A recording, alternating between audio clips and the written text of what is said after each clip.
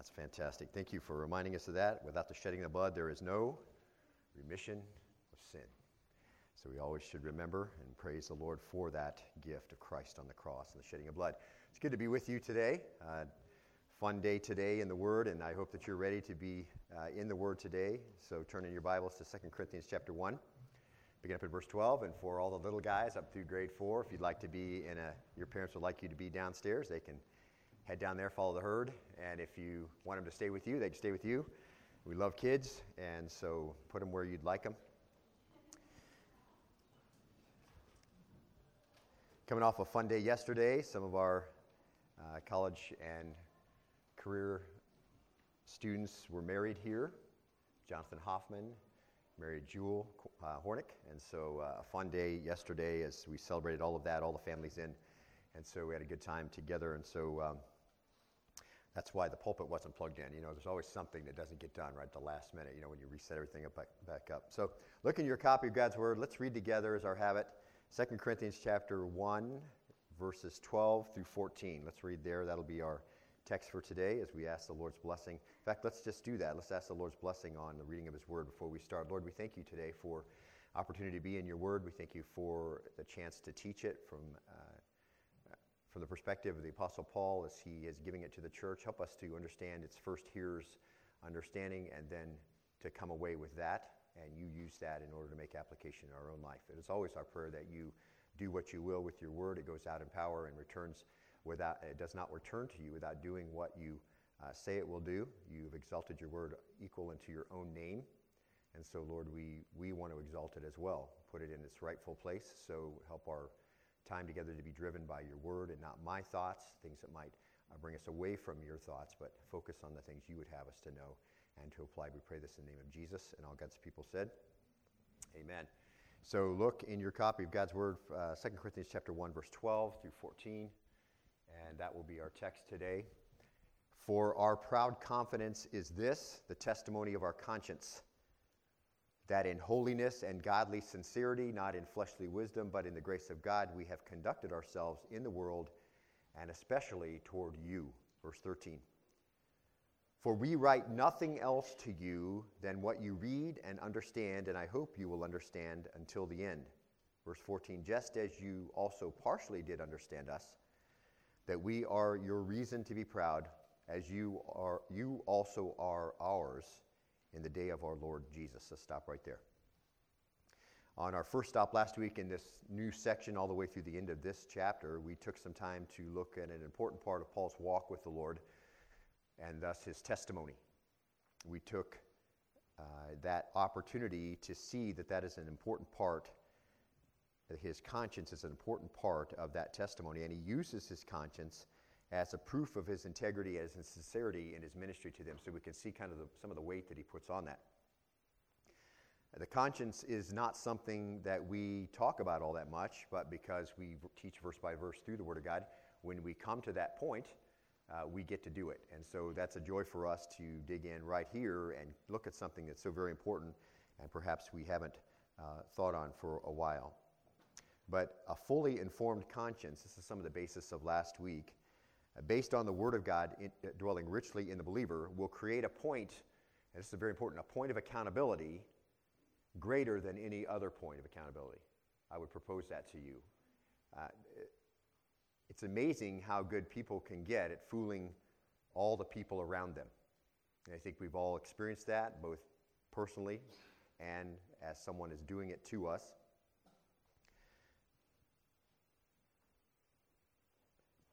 But I think that we find that we can't fool conscience. There are things others cannot know and never will know, and my conscience knows them full well.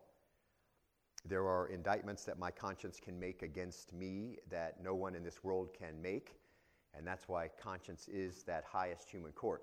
And when a man can say, as Paul says, I have the testimony of my conscience bearing me witness, he has really appealed to the highest level that there is in the purest point of human accountability. So we're talking about an informed conscience by the Word of God. We're talking about the indwelling Holy Spirit also there. But as we think about conscience, as we think about Paul and putting the importance that he has on it, I think we can say that there is this highest point of an appeal, if you will, and that is the human accountability of conscience.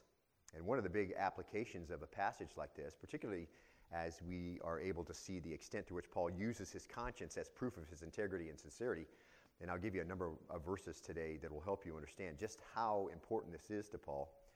But one of the big applications, I think, of the passage is for us to learn or verify that we are living sensitively and responsibly to what our conscience says. So we're hearing that conversation that's going on, that the Lord has put in the heart of each individual. Because Paul's emphasis shows that this accountability is part of the foundation of spirituality. And so if you've not thought about it in a while, perhaps this is time to reincorporate those thoughts into your mind, because you can fool anybody, and I mean anybody. But you can't fool your conscience, not a fully informed conscience. We, as Paul illustrated for us, are to listen to it because conscience knows what no one else can know.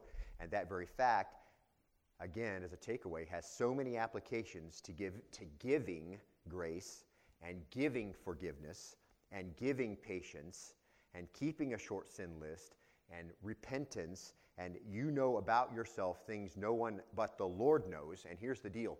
He knows you know. And I believe he measures your response to others in relation to what you know. Does that make sense? So this highest accountability in your own mind, this conversation that you are having, this conversation with a host thinker, this conscience, as we looked at the Lord explaining to us through Paul in Romans, how he puts that on the heart of every individual and informs it with the Word of God. And that is a starting point for every person. For the believer, not only being fully informed with the Word of God, but having an indwelling Holy Spirit, I think we get to this point where it has a great takeaway, because that gives you the opportunity to give forgiveness and give patience and to as he measures out your understanding of your own self and a self-awareness, if you will, your response to other people. So in other words, your motivation to talk to someone and to say something to someone or to forgive someone or to overlook a fault should be directly related to how informed you are about your own conscience and what it tells you on a day-to-day basis about yourself. Because there are things that your conscience tells you that no one around you will ever know. Your wife won't know, your husband won't know, unless you express that to them. Your conscience makes observations about you, and you know this. See? And the more you're walking in the Word and the more the Word dwells in you fully and in wisdom, the more you'll be able to give the correct responses to other people, see. When we know what we know about ourselves, see, it makes us all the more grateful for the Lord's unconditional forgiveness, doesn't it? Because we know just how great his forgiveness is towards us, because a fully informed conscience will tell you all, indict you for all the things that you do, and then you realize that those things are all forgiven and under the blood. And it should make his followers better reprints of him. And so those are great takeaways. As you just think about conscience and everything we talked about last week. Now, you can look more at those issues from last time, where we dealt with conscience at length and set a foundation for where it comes from and why it's important and how it can be diminished in some ways by being seared or being calloused. And I'd invite you to go online and look at those things so you can fill in all those things if you were with us last time. Because as we move into the next 12 verses of this chapter, they all are going to really key on Paul's integrity and his sincerity as he dealt with this church. And that integrity and that sincerity were defended primarily by his conscience, not by what the church said about him, not by what necessarily other people would say, not necessarily even what Paul would say about himself, because he said, my conscience doesn't indict me, but that doesn't take me off the hook.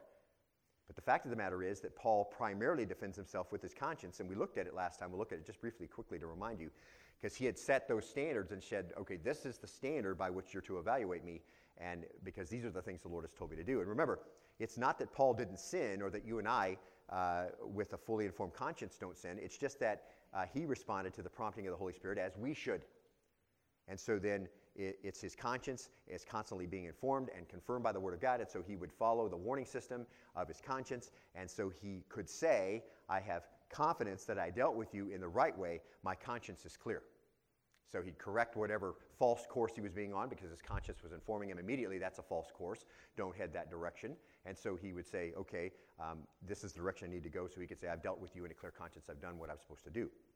He didn't want to turn his conscience off, as we saw last time, or cover it with calluses, where there had been friction between his thoughts and his actions and the prompting of the conscience, as we saw in Ephesians 4:17 through 19. So, in other words, the actions and the thoughts are constantly going against what the conscience is saying, and so there creates this callous where there's no longer any feeling. And then we saw in 1 Timothy 4:1 and 2, he didn't want to sear his conscience by, over time, informing his thoughts with the lies of the culture. So in other words, you kind of immerse yourself in what the culture says, what the culture is telling you is right, and this constant feeding your mind, instead of with being informed by the Word of God, but feeding your mind what the conscience says, what academia says, whatever it is, okay? And then what ends up happening is, because you're feeding the culture in, you're really searing your conscience, Paul says in 1 Timothy 4:1 and 2. And that's a sign of the last days, he says. He wanted his conscience fully operational. He relied on it. And we see the other two things happening as we look at the headlines and we think, how could somebody possibly do that? Or how could somebody say that? Or how could somebody think those kinds of things? And then we realize that it's very possible that what was happening here, that Paul says in Ephesians 4:17, that there's a callus between what the conscience is saying and what the actions are. There is a searing going on because of the person is being informed by the culture and not by the Word of God. We can see that's how those things can happen. So Paul wanted his fully operational. He relied on it. It's a wonderful gift that God has given every individual, and Paul wanted his fully developed. And so Paul says in 2 Corinthians 1:12, he says, "For our proud confidence is this, the testimony of our conscience." So he leads with that in holiness and godly sincerity, not in fleshly wisdom, but in the grace of God, we have conducted ourselves in the world, and especially towards you. In other words, we live the way we were supposed to live, so we have a clear conscience. In everything we've done, our conscience agreed with us, and it is fully informed by the Word of God. And we saw the undercurrents in the verse last time. You remember? Paul's sinful, right? Because he says in holiness and godly sincerity. Paul isn't genuine. He has an agenda. Paul is a false teacher, not in fleshly wisdom, but in the grace of God. So all those things are still there. He realizes those accusations are still circulating around the church. So Paul says, you know what? You think I'm a sinner. You think I'm not genuine, that I've got some agenda, or I'm deceiving you in some way. You think I'm a false teacher. My conscience tells me the opposite of those things, Paul says. And that's a pretty bold statement. Proud confidence is that one word in the Greek, to be boasting, to boast. Paul, Timothy, Silvanus, and we know Titus, that's the our conscience. We can boast in our conscience, it's clear. And what happens in the next 12 verses, and really throughout the course of this letter, if we understand these things correctly, is that Paul addresses these issues over and over again, whether he's sinful, whether he's genuine, whether he's a false teacher, but he's going to do it in such a way that they see his heart, and we're going to see that today. Not just to say, okay, this stops and this is what you need to do. Okay, I know what you do when you come together, when you take communion, like Paul said in 1 Corinthians 11, but this is not what you're supposed to do, and that's why some of you are weak, sick, and a number sleep. This is what you're supposed to do. And so this is not the same. I know what happens in the service in 1 Corinthians 14. You guys are all talking at the same time, and everybody's got a prophecy, and everybody's got something to say, and whatever, and it's just big, it's chaos. Paul says that's not what's supposed to go on. Here is what's supposed to go on. And here instead, Paul's going to show from his own heart, his own experiences, why this is how you're supposed to respond. And so I like the change, and I think it's very helpful for us also to see Paul's own heart. So if you, as we look back at 1 Corinthians 4:1-6 last week, in the middle of lots of criticism directed towards Paul and others who led the church, this is how he said, okay, set this level of evaluation here, Paul says. 1 Corinthians 4:1, he gives them the way he informs his conscience on what he's supposed to do as a minister. So, regardless of what the church may think about him, here's what he's supposed to do, here's what he has to do. He says in 1 Corinthians 4:1, let a man regard us in this manner as servants of Christ and stewards of the mysteries of God. If you're going to think of me, regard me, then think of me as a servant of Christ, huperetes, the galley slave, if you will. That's that word. An under-rower. That's not a lot of dignity in that office. A servant of the word, Luke 1:1 says. And so there's that same word, under-rower, again, defines even better for those who serve as pastors. They have to be a servant of the word. Why? Because to serve Christ is to know his word. 1 Corinthians 4:1, let a man regard us in this manner as servants of Christ. And he said, if you're going to set a standard for me and evaluate whether or not I'm doing what I'm supposed to do, realize that I'm a steward of the mysteries of God. Oikonomos, oikos, house, nomos, manager. I'm a house manager of the affairs that the Lord has set under my authority. So Paul says, regard us this way. I'm an under-rower, a manager of the goods God wants me to dispense in the house I'm supposed to take care of. And what's God's goods? What are they to dispense? This fills out the substance. Let a man regard us in this manner as servants and under-rower of Christ, and stewards, a house manager of the mysteries of God. When I think about my ministry to you, Paul says, as I understand what I'm supposed to do, my conscience is clear because I did just that. I simply say, God's called me to take his word and pass it out to his people. I'm not a false teacher, Paul says. I've been entrusted with the resources of his word, and I've administered them just as it was given to me. I delivered it to you, and that is an important point for today because we're going to see this in just a second. Paul says, I don't say one thing and then say something else differently.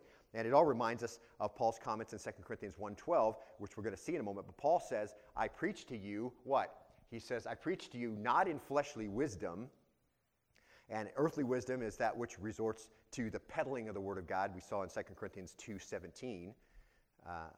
Kapeleuo, the word for a huckster. Listen, I'm not a huckster of the word. I'm not making things up just to sell it to you, okay? I'm not making it sound good to your ear so you'll be more likely to listen to me further, okay? Lots of hucksters in the world today, just to be straight with you, okay?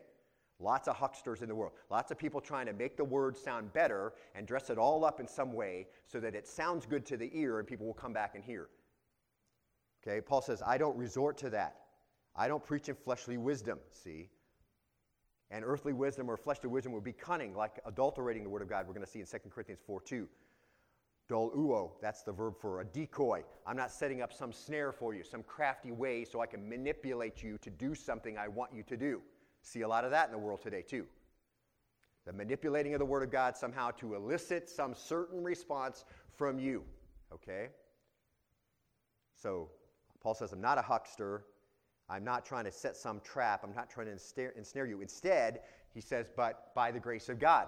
This is how I preach. The ministry of the grace of God is one which relies upon and sees the power of God at work in it. So it's what does the word of God say? What does it mean by what it says? How does that apply to me? Just straight how it comes out of the book, see? And catch this, Paul says. He says, we have conducted ourselves in the world.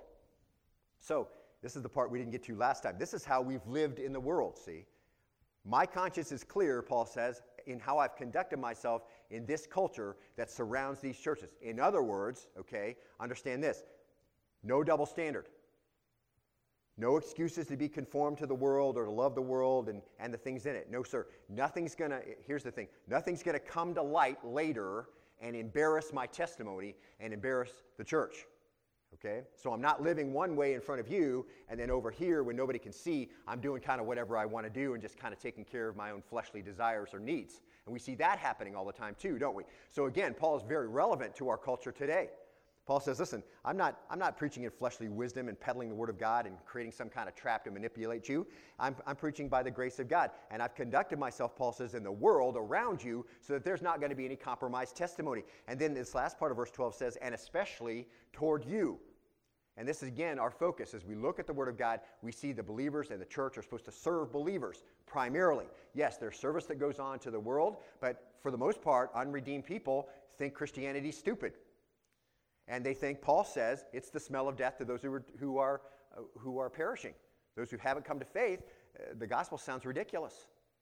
So yes, I've conducted myself in our world with an impeccable testimony, but especially towards you. You've been my special focus, Paul says. Our testimony in the world is impeachable, although they may not always understand what we do.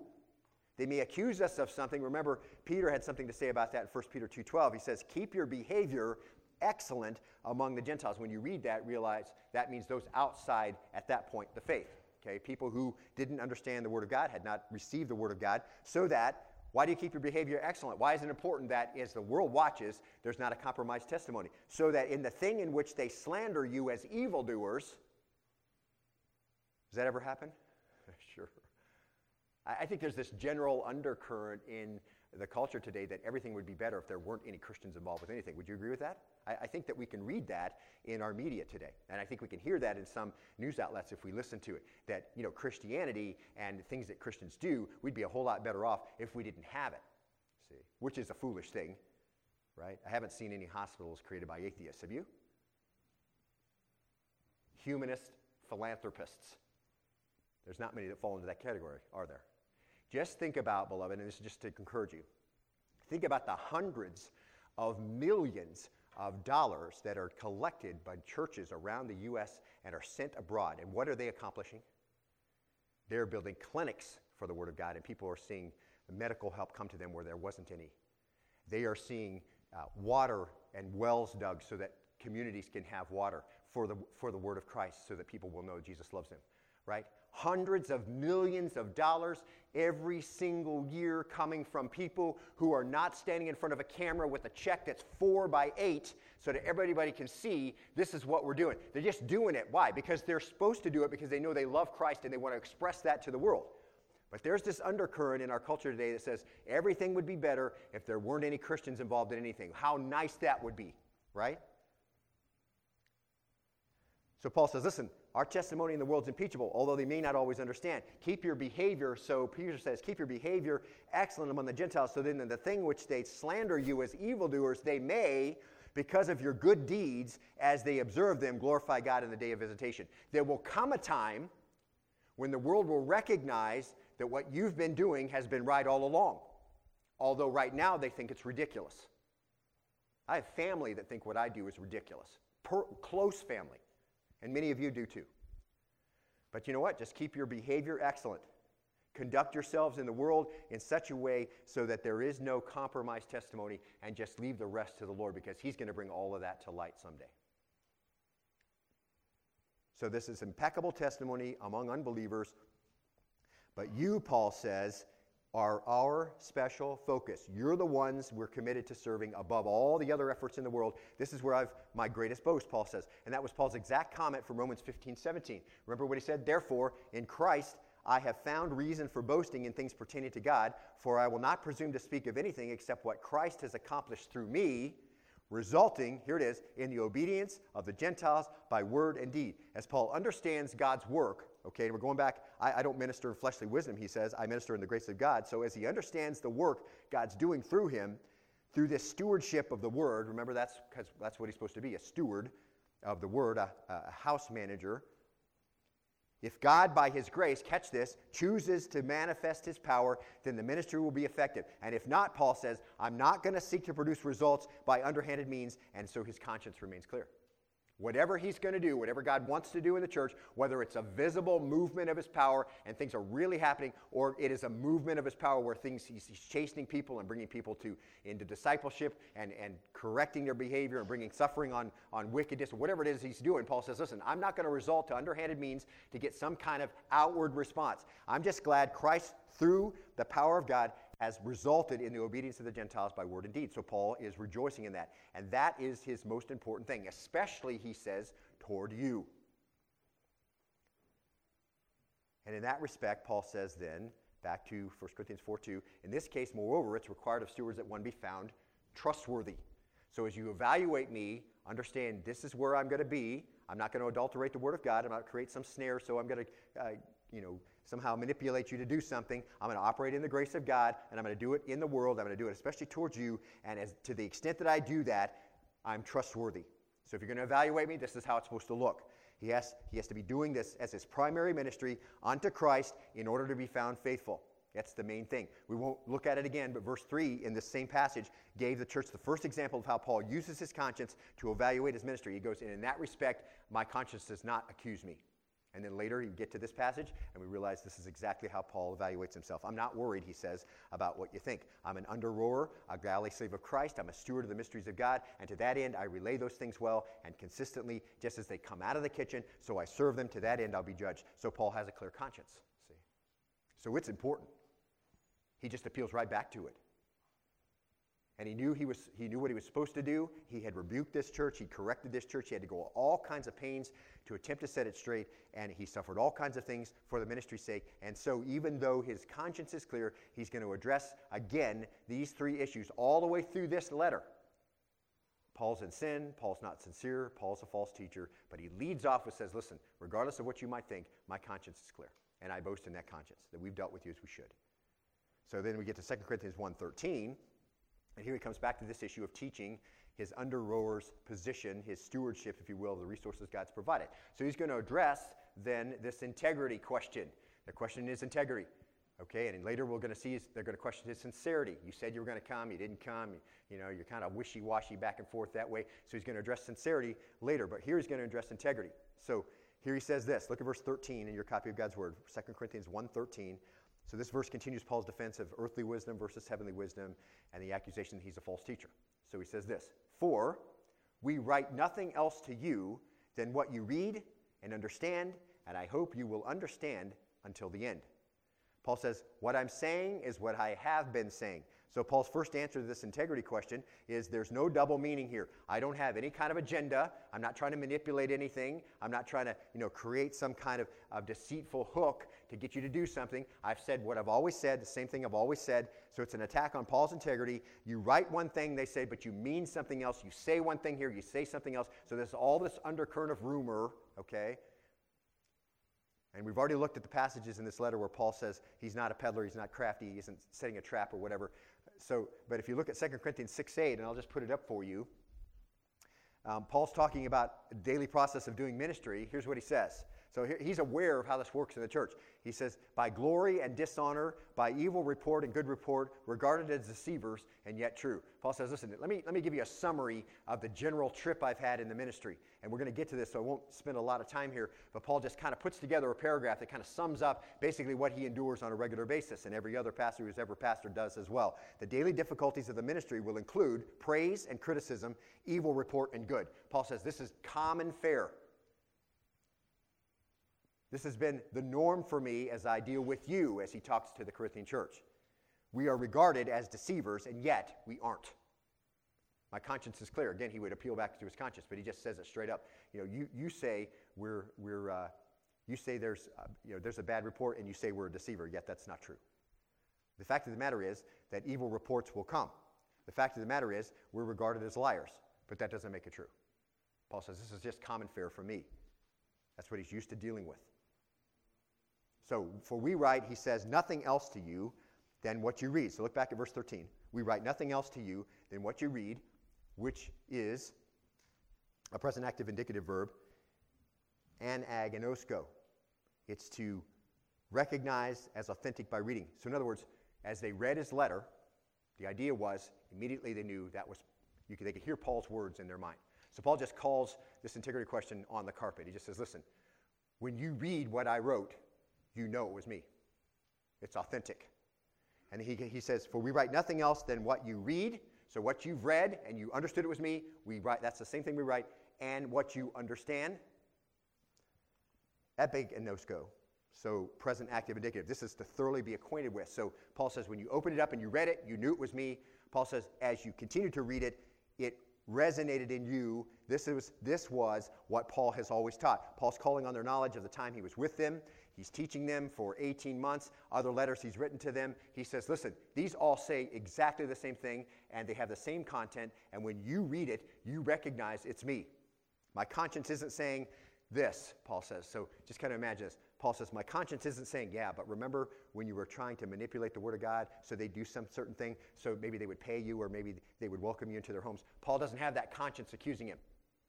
He says, listen, I didn't come talk to you and then try to convince you of some certain thing. I didn't have some private agenda going on. His conscience, he says, was clear. What I said is what I still say. And chapter 10 says that what he wrote, and we'll get here later, chapter 10 here in 2 Corinthians says what he wrote is what he'll still say when he comes. He goes, listen, when I finally visit you again, what I've wrote all along, what you've read and understood, I'm going to come, and we're going to figure out who has power and who doesn't. So he just kind of lays it on the line there. Same message. My conscience is clear. And then 2 Corinthians verse 13, right at the end, he says, and I hope, he says, you will understand until the end. Future, middle, indicative. So the understand there is in a different set, okay? Tense, voice, and mood. So Paul is calling on them to participate in continually staying thoroughly acquainted with the Word. So I hope you'll understand until the end. A continuous involvement. Middle means you participate in what's going on. Paul says, I want you to be continually understanding until the end, thoroughly acquainted with what I've written to you. And he harkens back to 1 Corinthians 1:8, where he says the same thing, who will confirm you to the end. Remember, you had this, you're a saint, and by the Word of God you've been changed, and Christ will confirm you to the end, blameless in the day of our Lord Jesus Christ. So Paul is saying really this, the real question to those attacking my integrity is, I guess you'll show that you're really Christ's if you continue in the words I've written. Regardless of what you might think about them, the fact of the matter is that there's no double standard here. I haven't said one thing one way and something to another. When you read it, you recognized it was my voice. When you read it, you understood what it said, and you understood that it resonated with you as what I've said before when I was with you. And I hope you'll continue to resonate with that all the way to the end. Let the word dwell in you richly with all wisdom. And so that's the question, and that appears to be the idea, one that's very common to Paul, to test yourself and see if you're in the faith. How will you know you're really a believer? You're going to continue to read what I've said. You're going to understand it all the way to the end. And the very last chapter of this, 2 Corinthians 13, 1 through 6, Paul says this, in these sobering words, "This is the third time I'm coming to you.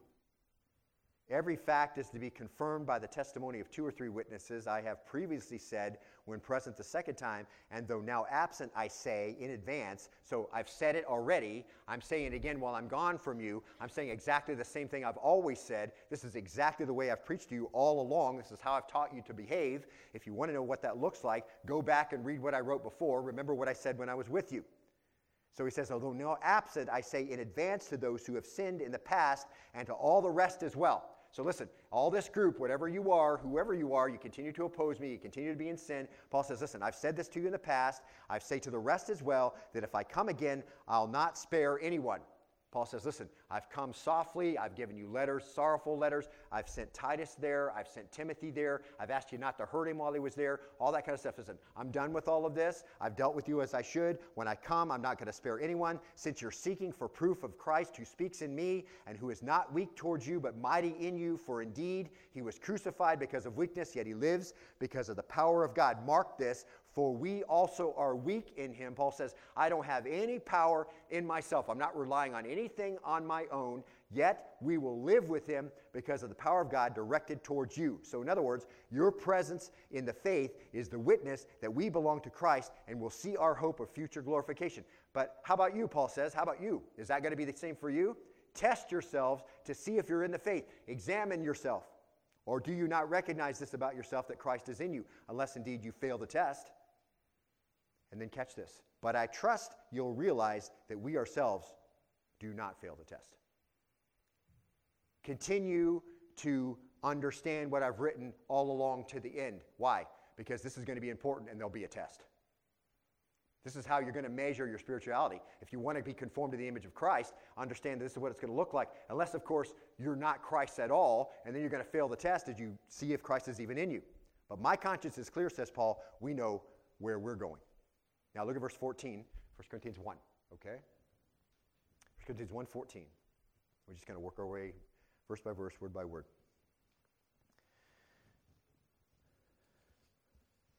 Paul says, I hope you will understand until the end. And then verse 14 he says, just as you also partially did understand us. So in other words, I have more to bring you, right? I mean, that's just obvious to them and to us, right? If you think about the circumstances about how this letter is being presented. So we're reading what Titus probably was reading to them, correct? I mean, Titus comes with a letter. He opens it up. This is from Paul.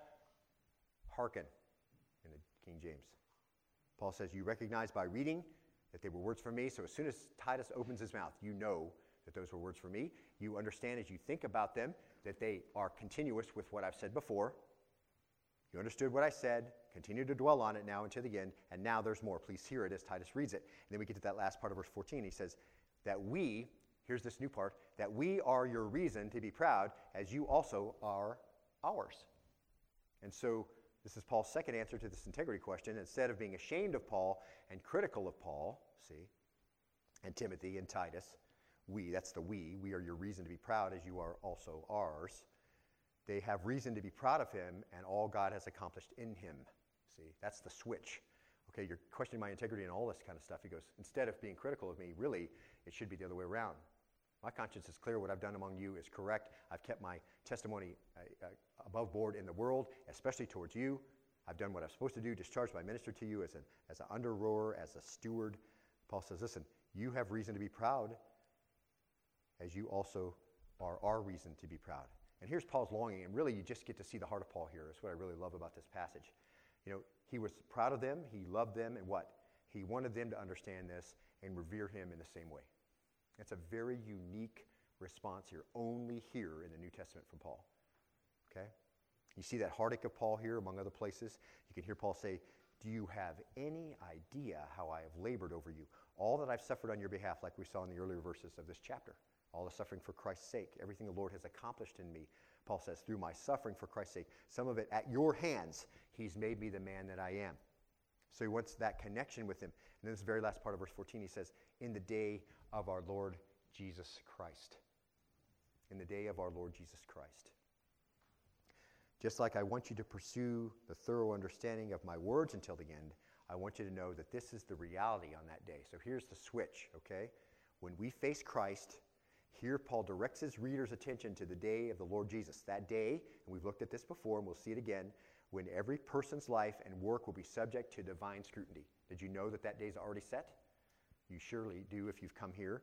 Everybody who's ever lived has a day of divine scrutiny. If you're a believer, you have what's called the Bema Seat Judgment, where the Lord will take a look at everything that you've done and everything you've built on the foundation of Christ. If you're a non-believer, you have a great white throne judgment waiting for you, where you don't have anybody speaking on your behalf but you. You come to faith in Christ, you put your hope in him, you confess your sins to him, you allow him to cleanse you and become your Lord and your Savior, and you have him on your behalf, and there is no condemnation for those who are in Christ Jesus. But if you're not a believer, your day of scrutiny is already set in the future too. That's the great white throne judgment. You will stand before the Lord, and you'll give account of everything that you have done, and he'll open all the books of everything you've actually thought and everything you've ever said, and if you violated any one of his laws, you violated all of them, and you'll find yourself cast into the eternal fire forever. Because that's the price. See, everybody gets what they want. Not everybody's going to like what they get. See, you want to have a life without God? You'll get to have that. And you'll get to have a judgment without him too. And you'll get to have an eternal future without him in torment. Or you can come to Christ and you can say, Lord, I am who you say I am, and I am a sinner. I don't even keep up to my own standards, let alone yours. And there's no way I can be possibly good enough for a perfect God who sent his Son to be the satisfaction for the sinful world. There's no way I could ever be worthy of the God who is on high and holy. And so Christ has been my payment, and I claim Christ's payment on my behalf. And I turn my life over. See? In that respect, you'll have Christ speaking on your behalf. But everybody has this day of scrutiny. And for believers, here's what Paul's talking to. This time when you come before the Lord in the Bema Seat Judgment, he just looks at everything you've done. Not for eternal punishment, but just to scour away by fire everything that wasn't done by faith. So that connection, he says, I know you will understand fully as you've understood in part, that you will be proud. You can be proud of us as we can be of you. And this is Paul's third answer to the integrity question. And this really deals with his own hope, okay? Paul says, listen, I hope someday you'll be proud of me, okay? Paul says, wouldn't you just rejoice and be proud as I am of you? That's the second one. Here's the third one. And here it is. In spite of everything he's endured, he has a clear conscience. What is it? That he will be recognized by this church on the day of Christ. The fact of the matter is that is definitely going to happen. What would he like to see happen? Right now. For them to come and walk in the truth and recognize that everything he's done and all he's suffered on their behalf has been for their benefit, and the Lord has done a great work through his work, and they should be able to see that and rejoice and be proud of him as he is of them. But Paul says, regardless of that, in the end, that will be the case. So he's looking forward to being proud of them. His recognition may have to wait. Okay, Paul is already proud of what he's accomplished in them, and can say, you're my testimony, written on hearts. You're the testimony of the Lord at work in me because you've come to faith and you've grown in your understanding. See, he's looking forward to being proud of them, and he's proud of them now, but he may have to wait for his own recognition. And that's a very common theme for Paul. You see his hope for the church in Thessalonica, 1 Thessalonians 2:19. He says, for who is our hope or joy or crown of exaltation? Is it not even you in the presence of our Lord Jesus Christ at his coming? For you are our glory and our joy. See, already, Paul says, you're my glory and my joy, and so much more at the time when we meet Christ. That was an excitement Paul could barely contain. His life wasn't wrapped up in this world, was it? For I'm crucified with Christ, and therefore now I no longer live, but Christ lives in me. In this life that I live in the flesh, I live by faith in the Son of God who loved me and gave himself for me. That seems so far away from maybe the thoughts that we have on a regular basis. I'm crucified to the things of this world. These things are, I have to live here and I have to provide for my family, all those kinds of things, but they are not my number one priority, okay? Christ and glorifying him is, and everything else lines up under that. And then he said, supply for your needs of your family and take care of all those kinds of things. And so we do that in obedience to Christ. But we see all of that clearly through the Word, see? Through the Word. That's why, as a man, you lead your wife that way. See, that pointing towards Christ is where you are, and then everything else comes into clear picture. So how do I love my life? You love my wife. You love your wife like Christ loved the church and gave himself up for her. How do I work? You work as unto the Lord Christ, whom you really serve, and you adorn the gospel when you work hard. See? Take care of the needs of your family, because if you don't, you're worse than an unbeliever. See, everything comes in line when we point that right towards Christ, see, as a man. And then you learn exactly how you're supposed to respond to your wife and exactly how you're supposed to respond to your children, to love them so they're not angry with you, to teach them to respect and obey by discipline and instruction, see? So that when they're old, they won't depart from it. Everything comes into clear alignment as we understand this whole thing. So Paul says, listen, you are our joy. I can see this now. I'd love for you to see that I am as yours as well. Christ is going to come, and all that work that he's done would be his crown from Christ. See? What a great reality for Paul. What a great reality for every believer. We see the same excitement for the church in Philippi. Philippians 4:1. Paul says, therefore, this is a very common theme for Paul, therefore, my beloved brethren, whom I long to see, my joy and my crown, in this way, stand firm in the Lord, my beloved. Again, crown, see? All the labor, worth it, so that Christ would be glorified. And as a footnote, beloved, did you know, Revelation 4:10, it speaks, and we've looked at this, if you've been with us long enough, we looked through the entire book of Revelation, taught it. But anyway, Revelation 4:10 speaks of 24 elders. Remember that? These are real people. Likely representatives of the redeemed, casting their crowns before the Lamb. Okay? If you don't remember that, you can look that up, Revelation 4:10 on your own time.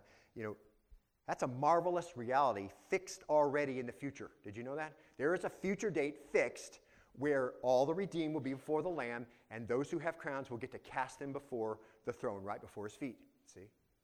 That's pretty cool, isn't it? That's a marvelous reality. That's a fixed date. Wouldn't it be great to have a crown or more to lay at his feet? I mean, just think about this. Paul saying this, but see, as we follow Paul, as Paul follows Christ, we understand there's crowns that are going to be given for faithful work.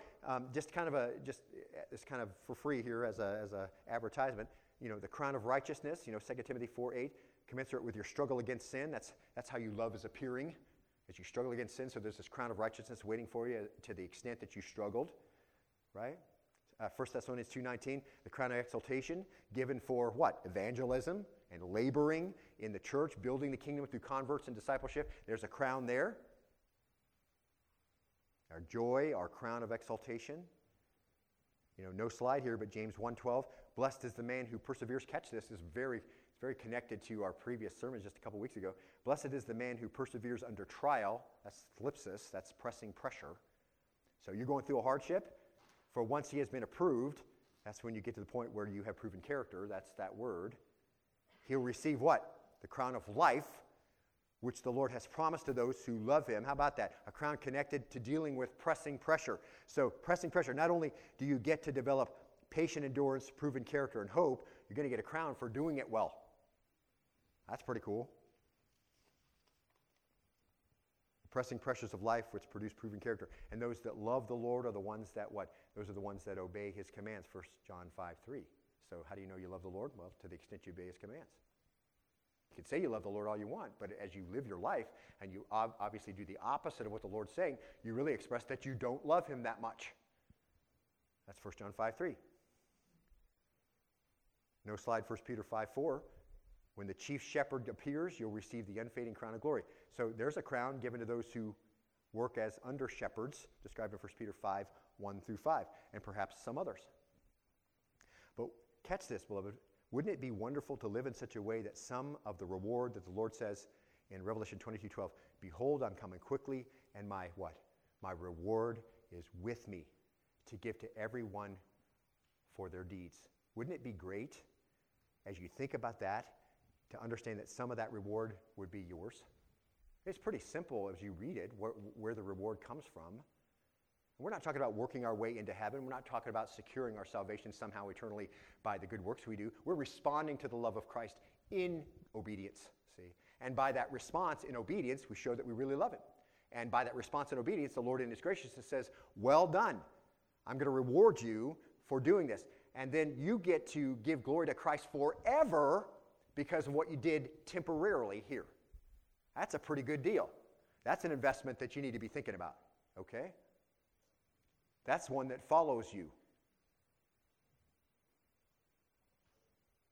So that's a great focus Paul had. And what a great focus we can have too. And that was an excitement Paul could barely contain. Christ would come, all of his work would be his crown from Christ, and all that work in the lives of those in the churches were his proud boast, and he mentions it many times in the New Testament. But the interesting thing about the end of verse 14 is that only here do we see the pride he expects his converts to feel in their apostle on that day. He says, I'd like you to feel it now, but you will feel it at the end. There'll be the correct response. So mark this. For his part, Paul will feel pride in his converts because they're proof that he has successfully carried out his commission to bring about the will of the one who called him on the Damascus road, to be a steward and a servant and be faithful in it. Paul says, listen, I know that there's going to be reward for me because my conscience is clear here and it's my proud boast. We see Romans 1, 4 through 5. Paul says, Jesus, who was declared Son of God with power by the resurrection from the dead, according to the Spirit of holiness, Jesus Christ our Lord. Verse 5, through whom we have received grace and apostleship to bring about the obedience of faith among all the Gentiles for his name's sake. He's looking forward to them being proud of him for that. He said, it'd be great if you could do it now, but regardless, it'll happen. And we don't appear to see that comment that we see here in 2 Corinthians 1:14 anywhere else in the New Testament. Just here. I wished you felt that way, but you will eventually. And I think that's a pretty significant indicator, catch this, of the coldness with which they evaluated Paul. There just wasn't a whole lot of back response from them. And Paul just says, look, I wished you felt a certain way, but you don't. And that's kind of his heartache. He's just saying, but be clear, this is how you'll feel. I think of the book of Hebrews, very Pauline sounding. And here he says this. He says, obey your leaders and submit to them, for they keep watch over your souls as those who will give an account. Maybe you haven't seen that verse before. Did you know that there's an accounting in the future where those who lead the church bring a report of the church to Jesus? Did you know that? And the writer says, let them, that's those who lead the church, let them do that with joy and not with grief, for this would be unprofitable for you. And there will undoubtedly be both types of reports, no doubt, both joy and grief, right? So Paul had a number of reports to give for the churches that he pastored. He wants his reports to be with joy. He'd love for that to be the case. Paul, knew this very well. And we see this very familiar statement. Verse 18, pray for us, the writer of Hebrews says, for we are sure that we have here it is, good conscience, desiring to conduct ourselves honorably in all things. So the writer of Hebrews sounds very much like the Apostle Paul. Someday I'm going to give a report of the church, he says, and I'd like that to be with joy and not with sorrow. But regardless, I'm going to be bringing the report. And so pray for us because we're sure we have a good conscience, desiring to conduct ourselves honorably in all things. So you can see the church reacting to that statement, much like the Corinthian church would have, right? Oh, yeah? Oh, yeah, well, we've got some reports to make of you too, buddy. Except there isn't an opportunity for that. See, we don't see that anywhere in the New Testament. Oh yeah, we'll say what we want to say about you. No, that's not what's going to happen. See, that doesn't happen. And the writer says, we're sure we have a good conscience. See, they've dealt with the church in such a way that they have a clear conscience no matter what the individuals in this church that the book of Hebrews is addressing may think about their elders. They haven't violated their fully informed conscience, according to the writer. Just like Paul says, I haven't violated my fully informed conscience, regardless of what you think of me. It doesn't really matter because my conscience is clear. Why? Because it was fully formed by the Word of God. The Holy Spirit was there witnessing that he was doing what was right, and he had a very small, specific responsibilities that he had to discharge, and he said, and I've done that just like I was supposed to. So Paul lets the church know that his converts should feel pride in their apostle as they realize fully in that day all that they owe him, as you get right down to it. And all this helps us to make sense of Paul's hope, really expressed in the present context, that the Corinthians will understand fully what heretofore they have only understood in part, see. They haven't understood all of this. They've understood part of what he said, here's the new part. Here's what I hope you understand before we get to that last day. And I think a good takeaway here at the end, really, for today is that we can clearly see from all of Paul's comments that he was really looking forward to the return of Christ, wasn't he? I mean, that really played a part in everything that he did. It was part of why he wanted a clear conscience. It's part of why he said, make sure that you're dressed and ready to go, see? Make sure you're a servant. When the Lord comes, he doesn't find him doing something he shouldn't be doing. Make sure that you're fully discharging as a steward and as a servant, right? And you have a stewardship too, we saw in 1 Peter last time, right? To minister to those around you by your spiritual gifts and thus have a good conscience as you do what you do, see? So that takeaway is this, Paul's looking forward to the return of Christ, and here's the deal. A person doesn't do that, he doesn't look forward to the return of Christ if his associations aren't correct. I mean, you don't want to say, I'm looking forward to the return of Christ, and you're living like you shouldn't live. That's not going to be fun, okay? I mean, we see that in the Old Testament too, right? We see the prophet saying, the temple of the Lord, so great. Why are you saying that? The temple of the Lord is where the holy God resides by his Shekinah glory. And you're not living in any way that you should be saying, the temple of the Lord, temple of the Lord. And we see the exact same thing with Paul. Listen, there's going to come a day where there's this whole accounting going on. And I'm loving that day, Paul says. And you don't love that day if you don't have a clear conscience. You're not walking with a fully informed conscience. And you have letting the word of Christ dwell in you richly, and you just have discharged your ministry like you should, see? Otherwise, it's not going to be a great day. People who are living in wickedness and walking disobediently to the Lord, the Lord's going to catch them in that. And immediately that's all done, and everything they've done is finished. And now they're before the Lord. And so now the Bema Seat judgment. Right? That's not going to be fun. So Paul's anticipating this glory of Christ because he knew it would be joy for him, and he wanted it to be joy for them. It's like this final appeal. Listen, you know what I've said. When you read it, you know it's me. You've thought about it. You dwelt on it. You understand it's just what I've always said. Listen, assimilate it. Assimilate it. He knew his attitude was right. He knew his heart was right. The joy would be his. He wanted theirs to be right, so their joy in full would be theirs, see? So his conscience is clear concerning what the Lord has called him to do. He's an under-rower. He's a steward. His conscience was clear in his testimony to the watching world. His conscience was clear concerning how he discharged his duty in this church, and so his integrity was intact, and he had no fear of any earthly accusation, and he had no fear even of the return of Christ. He's like, I can't wait for that day, and you're going to be my joy and my boasting. That's how clear his conscience was. And that's not out of reach. That's not like some extra several tier up Christian. That's just the general approach to how we live our life if we're correctly aligned with what the Word of God says and a fully informed conscience, arguing inside our mind saying, okay, listen, this is what you need to do. Follow it. Follow it. And next time we're going to pick up in verse 15, and we're going to talk about Paul's sincerity.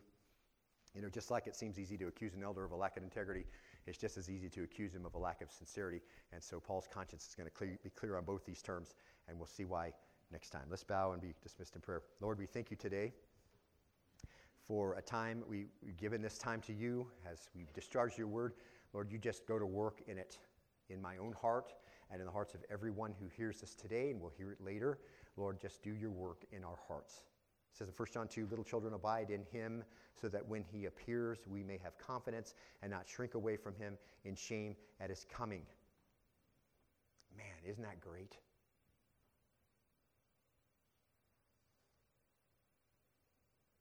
See, when we live in this way, we won't have to be shrinking away in shame at his coming, but have confidence. John is speaking to believers, little children, abide in him daily. So when he appears, you can have confidence, and you get that fully informed conscience. And then when those accusations come, you can appeal to this highest human court, and you can say, okay, this is what I need to do. And you can be exonerated, see? And that's the way to live. That's the way God intends for us to live. That's his provision in the power of the Holy Spirit and by his grace, see? May our personal life and our conduct be right, both here and here's the thing, as we saw earlier, anywhere else in the world, see? You don't think people are watching, maybe the church can't see you, so it's not a big deal. Listen, our conscience has to be right in the world too. And our relationships, may they be right, may they be genuine, transparent, honest, open, not deceptive, all those things, not creating some certain persona that's going to convince somebody of some certain thing. See, may our relationship to you be right, Father. May we speak truth with you. and with men so we can look forward to your return and have no accusing conscience. That's our desire, Lord. That's our prayer. Of course, it's also that you can be honored and you can be glorified, and you can do that through us, and you can do it forever, be glorified through us. As we've done those things here, and we have crowns that you give us so graciously for doing what you've empowered us to do and equipped us to do, it just seems so about you. Yeah, just all about you. So Lord, help us to be that kind of person. Help us to have an opportunity to honor you. So Lord, as we think about our sinfulness, forgive us, Father. Constantly cleanse us like you indicated you would do in 1 John 1:9 through the work of Christ. Revitalize our conscience if that's what we need to have done. Affirm our conscience is working, and we're not creating calluses and searing it. And Father, for those who sit here and they've not come to faith in Christ, Lord, it's this message really geared to those who love the Lord, those who have been born again. But I know that there are some who are sitting here today, and perhaps who will listen to this later, who don't know you, who think all these things are foolishness. Father, I pray, open their eyes today. Help them to come as a child, recognizing you are who you say you are, confessing with their mouth Jesus as Lord. It means he's in charge, and what he says goes, and believing in their heart that you raised him from the dead, that our sins were satisfied by the death, and proven that he was capable of doing it by his resurrection. Father, those things result in salvation. I pray today's the day of salvation. Now is the accepted time, Christ says. Now is the day. May that be this day for you. I pray this all in the name of Jesus, and all God's people said, amen.